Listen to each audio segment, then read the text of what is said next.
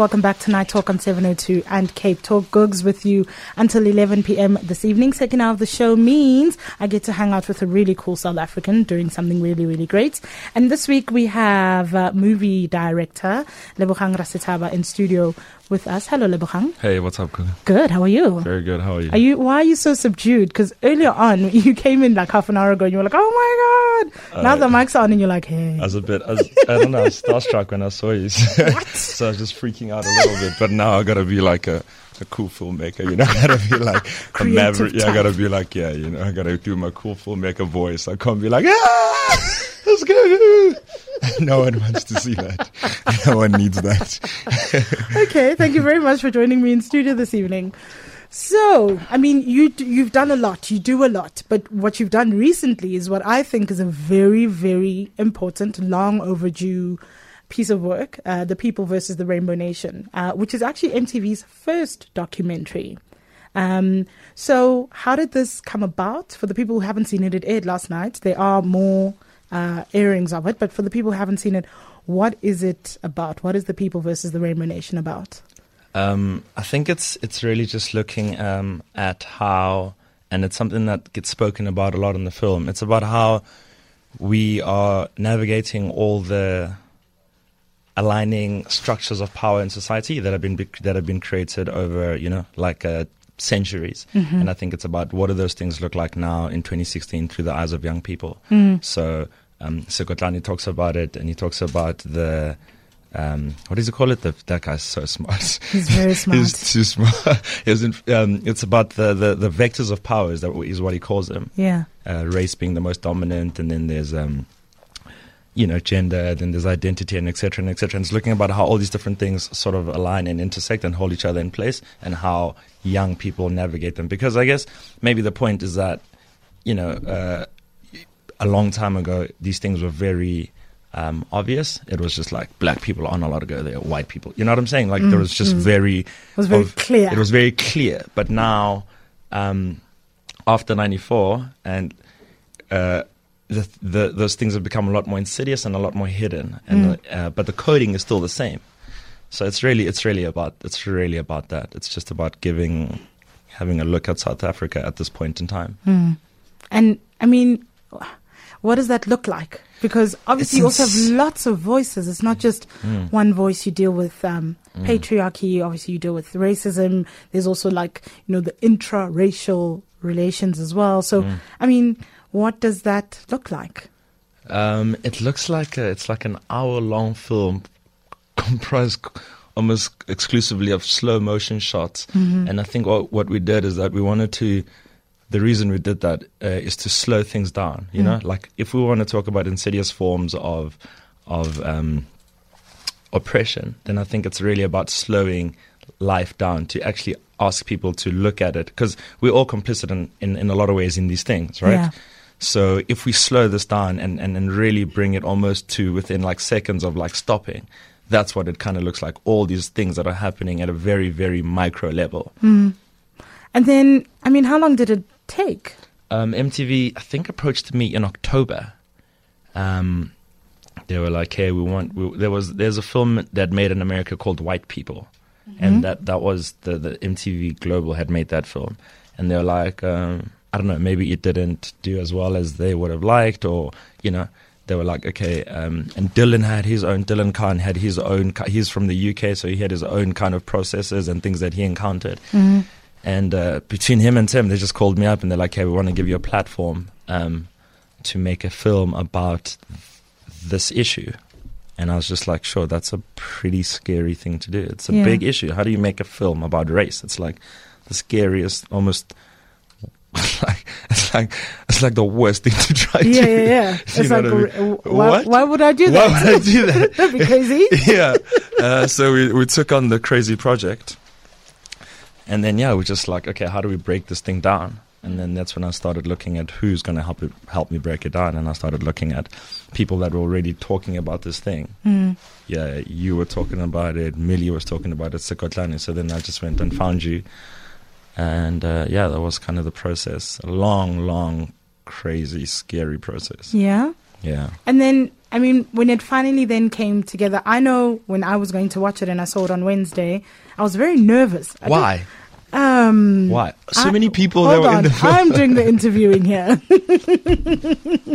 This is my house. Well, I'll tell you why. I guess it was the magnitude of what the documentary was trying to do. Yeah. It became quite obvious or apparent that, oh my gosh. I think in the past it was, oh yes, this is a very important documentary. I think the timing is good.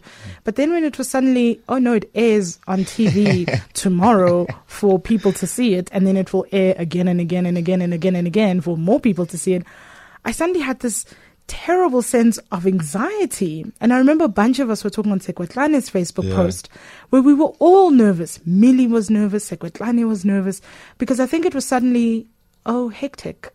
This thing is happening, and it's, and again, it's such a difficult issue.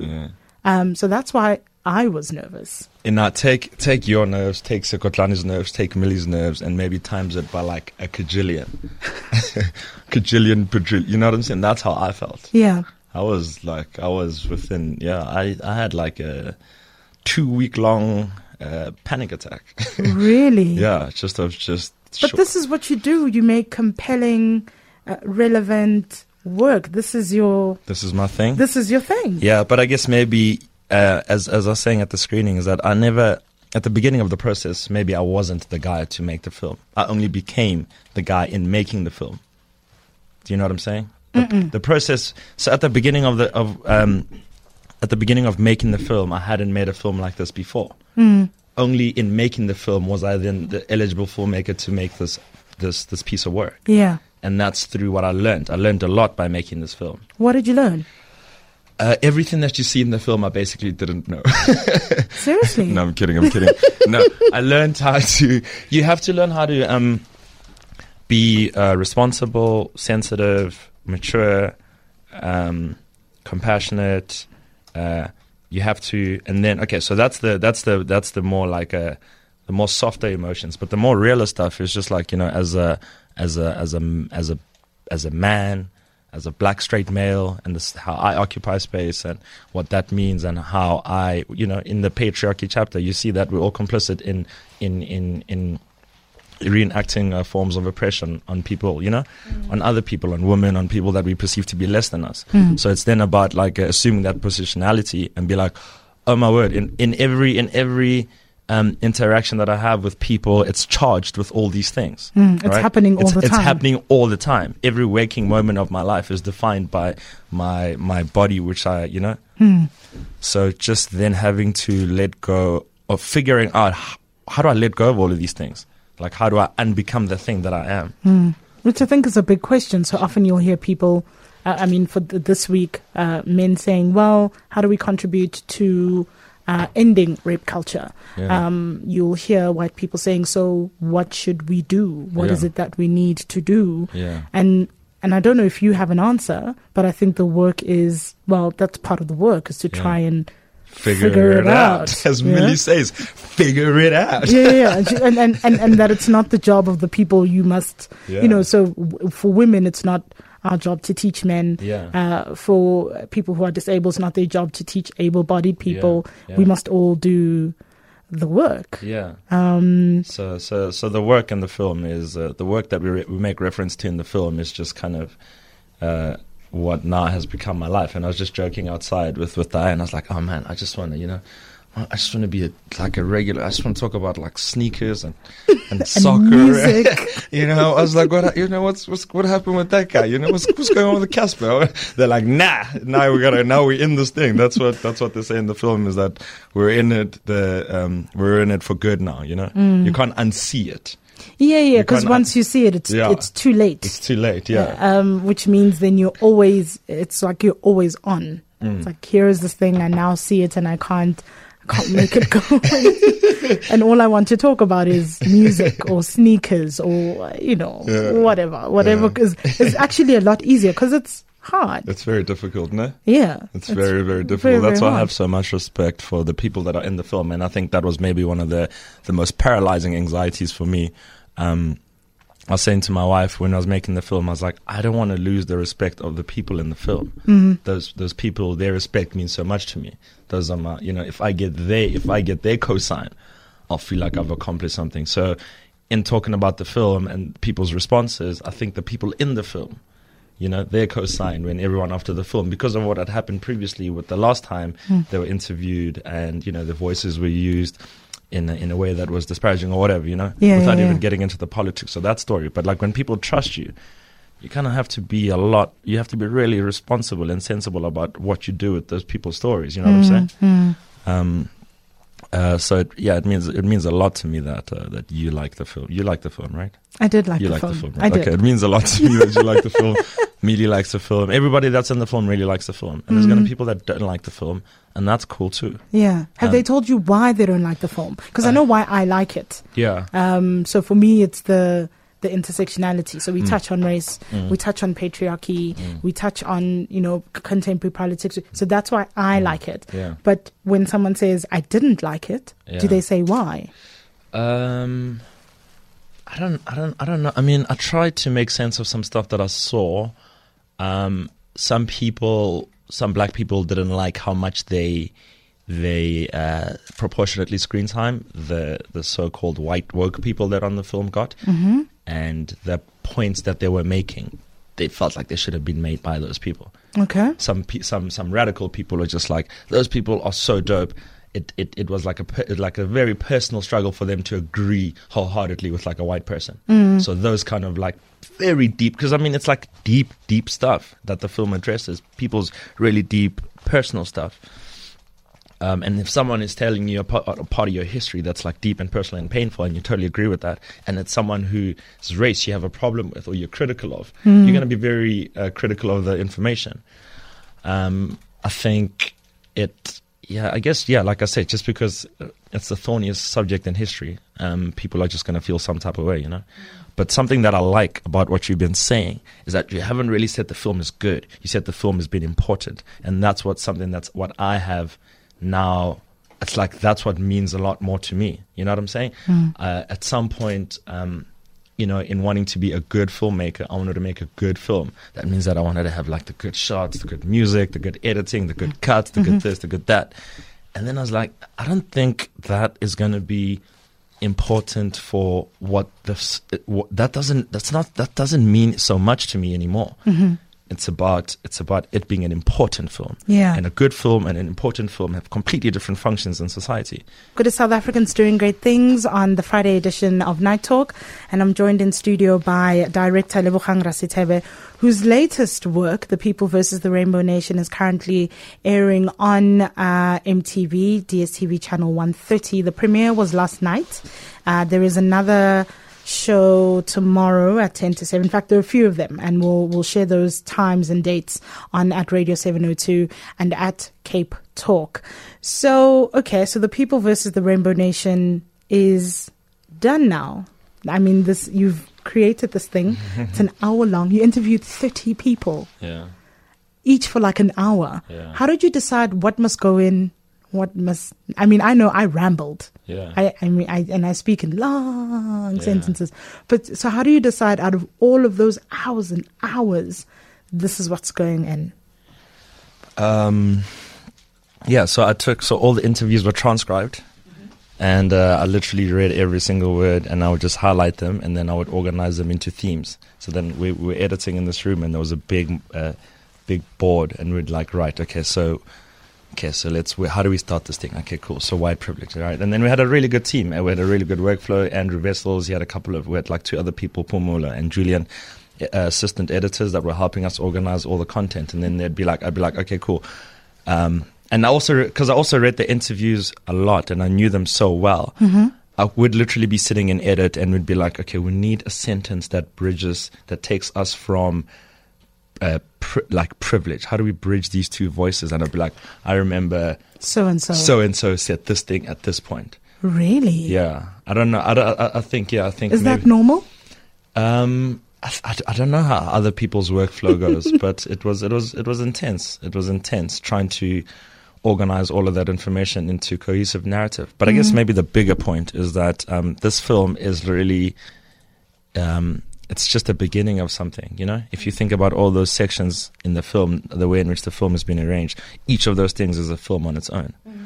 And I think that I'm really interested in trying to make more films. So I mean, Black Love. Linda Gulsha talks about Black Love. That's a film on its own. Yeah. Patriarchy. That's a film on its own. Yeah. You know, the colored identity. That's a film on its own. Yeah. Middle class complacency. That's a film on its own. Do you think the middle class is complacent? I'll have to make the film and find out. That is a question we could ask. Yeah, that could be. I mean, if you think about all documentaries start off with like some kind of a question. Yeah. So if that documentary would then go out to ask the question, is the middle class complacent?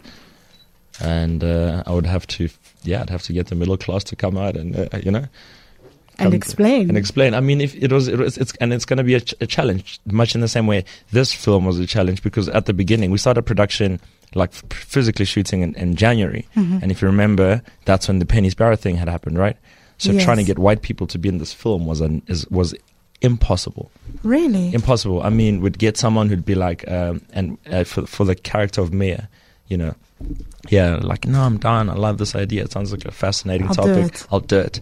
And then 2 days later, hey, I spoke to my parents. I'm not doing this. Like, it literally happened maybe with like, I think 10 different people.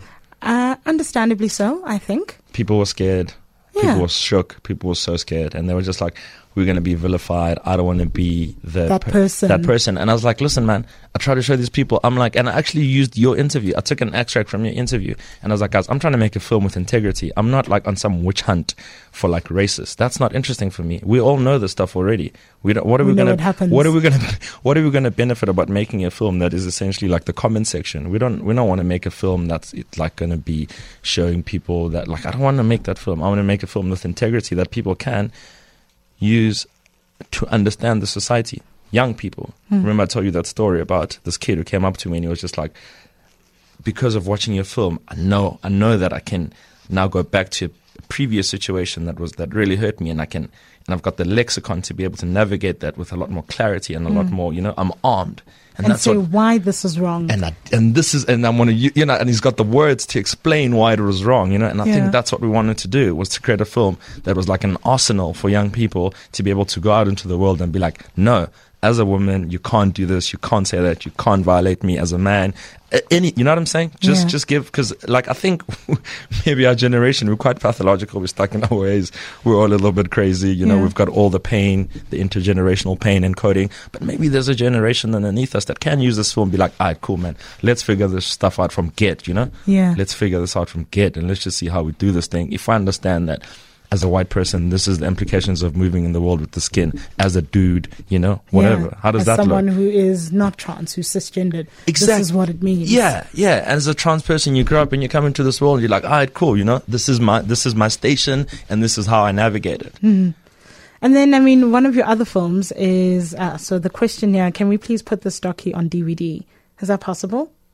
Yeah, possibly. We could do that. Anything is possible. Who asked that? I'll speak. I'm having a meeting on Monday morning with the people from MTV, and we're really going to talk to how do we get everybody to see this thing. Yeah. Because I think free screenings would also be great. All over the place, road shows. Yeah, man. I want this film to be seen by as many people as possible, and not because I made it, not because I think it's good, but just because that's what people are asking for. The people have asked for. The people have asked. The people have spoken. And then, what else are you working on? I mean, this massive project is now done. What else are you? What's next? I think I'm going to take a little bit of a break. I think I'm going to take a bit of a break. I'm going to take an L. No, just hold this L. Myself and Spook Matambo, we made a film called Future Sign of Mzansi, and we are now doing a kind of a follow up to it, but it's very different from Future Sign of Mzansi. It is a film about an eccentric rapper from the Cape Flats called Isaac Mutant, who's part of Dukem, and he used to be part, so we're making a film, and that's going to be a really exciting film as well. It's going to be about, you know, interrogating with a lot more like incisiveness the colored identity, what it means, etc. So but still using music as a way of navigating all these different like socioeconomic things. I think I've started saying the word thing a lot more after after watching the film. I'm like, Really? let's talk about the thing. Yeah, the thing. The thing. Yeah. And before I was like, I'm gonna. I was going to use that. I'm gonna go with that. The thing. I'm like, Guga's one of the smartest people I know. And She she's- uses the word the thing. I'm down. I'm like, just imagine the way Guga uses the thing. I'm gonna do that That's too. how we're going to do it. Okay, so, I mean, your other film, which I think really needs to also go on a roadshow, the film you did about Bab Endrum Langeni. Yeah. Prisoner 46665. Was he 5? No, 46764. 7. Oh, okay, Yeah. so he was 7. Yeah. And you were quite deliberate about that story. Yeah. Like, why you chose to tell Bab Langeni's story. Yeah. Why did you decide? I mean, I know, but Yeah. why that decision? I think it was fascinating for me that you had someone who was one of the he was part of the high command, you know, the high command, as in the people that literally like changed the course of our history. And he didn't even have like a Wikipedia page, or he didn't even have. There was no literature about him. I mean, even when we went to do our pre-interviews with him, this is, I mean, obviously after the commission. And to be so unapologetically like a like-minded in how we approach the narrative. It's just like, how do you take someone that exists on the peripheries of history, and when we put that person in the middle of history, we make a film about him and we center him. When people watch this film, they're going to be like, what else have I overlooked? What else have I not? What else have I not thought about? Who else is missing? Who else is missing? Yeah. Right, and then also that does what that then also does. It kind of unmandelarizes the past. Yeah. In an empowering way. So we're not saying that we're taking anything away from Nelson Mandela, but what we are saying is that there was a lot of people that did a lot of different things. Yeah. Right? Who you know how you focus on a thing, you kind of leave everything out. Yeah. That in the act of focusing, and I guess in many ways rightly so, on this one man, there were a lot of people who weren't in the shot. Yeah. So it's often said Sobukwe is one such person. Exactly. That in the narrowing on Nelson Mandela, for instance, Sobukwe got lost. Yeah. And continues to get lost. Yeah. Right? Like the anniversary of Tata's death falls on Sobukwe's birthday. Yeah. And very often Sobukwe's birth is overlooked, and people say, "Oh my gosh, but please don't forget him as well." Yeah. So in that way, then the idea that you're not taking away from him, but also you're kind of, I guess, you're zooming out a bit. and Yeah. going, but there was this guy right Yeah. next door. But you know what? And you know what I love about that? What I really, really love about that is that all of a sudden we all realize that you're like, oh man, okay, so if this guy, right, Ubaba Mlangeni, he used to just, like, we're not saying that everybody had, okay, so we're saying that not only a Mandela can change a society, right? Ubaba Mlangeni used to drive the people that were kind of hot. He'd then drive them to the border or get them out of the country, right? Really? Yeah. He was the Minister of Transport. He used to wear a disguise as like a priest, and he used to get people out of the country. He did his Really? thing. He did his part. He played his part. So then all of a sudden we start to look at ourselves as people, like, okay, cool. So that little bit, that small little thing Was so important. was so big. So what's our little bit? You know, Yeah. and if I take this back to myself, I know I'm not gonna go out and tomorrow I'm not gonna go out and protest, or I'm not gonna burn some stuff or whatever, But I am gonna make films, and that's my bit. That's where I fit into this thing. Well, you can riot with your work. I can write exactly, and it's so. And if you look at how we work as a society, if we say that, okay, cool, we want structural reform and we want things to change, the way in which things will change, it's not going to be like, we don't all have to be a Mandela to change society. Just figure out what's your little thing that you're going to do. Which could be hugely. It could be huge, really because important. some of the people that he drove out of the country then came back, and then they were able to negotiate CODESA, etc., etc., etc. Yeah. Little bits, little bit. Just do a bit, man. That's all. That's the main message of this film. Do your bit. Where can you see it? I've always thought. I mean, You haven't seen it? I mean, I've seen it, but where can other people see it? Because I think it's very important to see. Yeah. Can you buy a copy? Can you rent a copy? Where do you find it? I think the foundation is in a process of restructuring, and then they're going to have someone who is going to be tasked with getting the film out there. I mean, I want it to be in like schools, and that's my biggest goal, for it to be in like schools, for it to become literature, like education. The same way in which I studied Usman Sembene's films or whoever's films in in film school. Mm-hmm. He's like, yeah, man, just get a load of this guy. You know what I mean? Yeah. And then, I mean, what other story do you still want to tell? Because you're a storyteller, essentially. Yeah. So I think I want to really, Future Sound of Mzansi was like this really cool, hip, funky film about like musicians, and it was just like, it was just like cool, it was fresh. And then the Mlangeni film was, like a political and historical and archival and, dealt with like theories of society.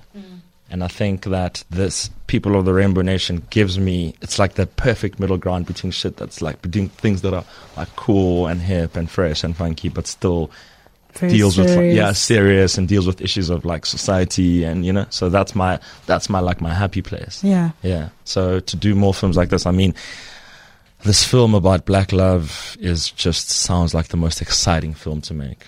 It just sounds like I think it could be very interesting. Beautiful. Just a beautiful film. Also very contested. Yeah. Like anything. So Yeah. I think, a whole lot of stuff is very, very contested. But, I mean, I think it'd be very interesting. Yeah. So I'm really excited to see if it's possible to make that film. Yeah. And then, this mutant film is also going to be really, really important as well. Please ask him why he cannibalizes himself in his last video. We were with him in January.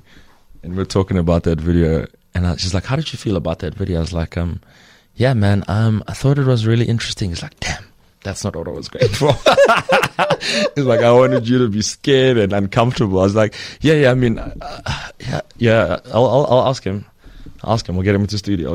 You'll be like, I'm not going to speak on behalf of Isaac Gugu, but here he is." No, please ask him why. Because, I mean, it was quite elaborate. He created a model of himself and then consumes himself and assaults himself first and then eats himself. It's all rather interesting. Yeah. So, I mean, if you can ask him on behalf of me, that'd be great. From the 1st till the 5th of March, I'm going to be shooting with him in Cape Town. So I'll definitely ask him that question. Yeah.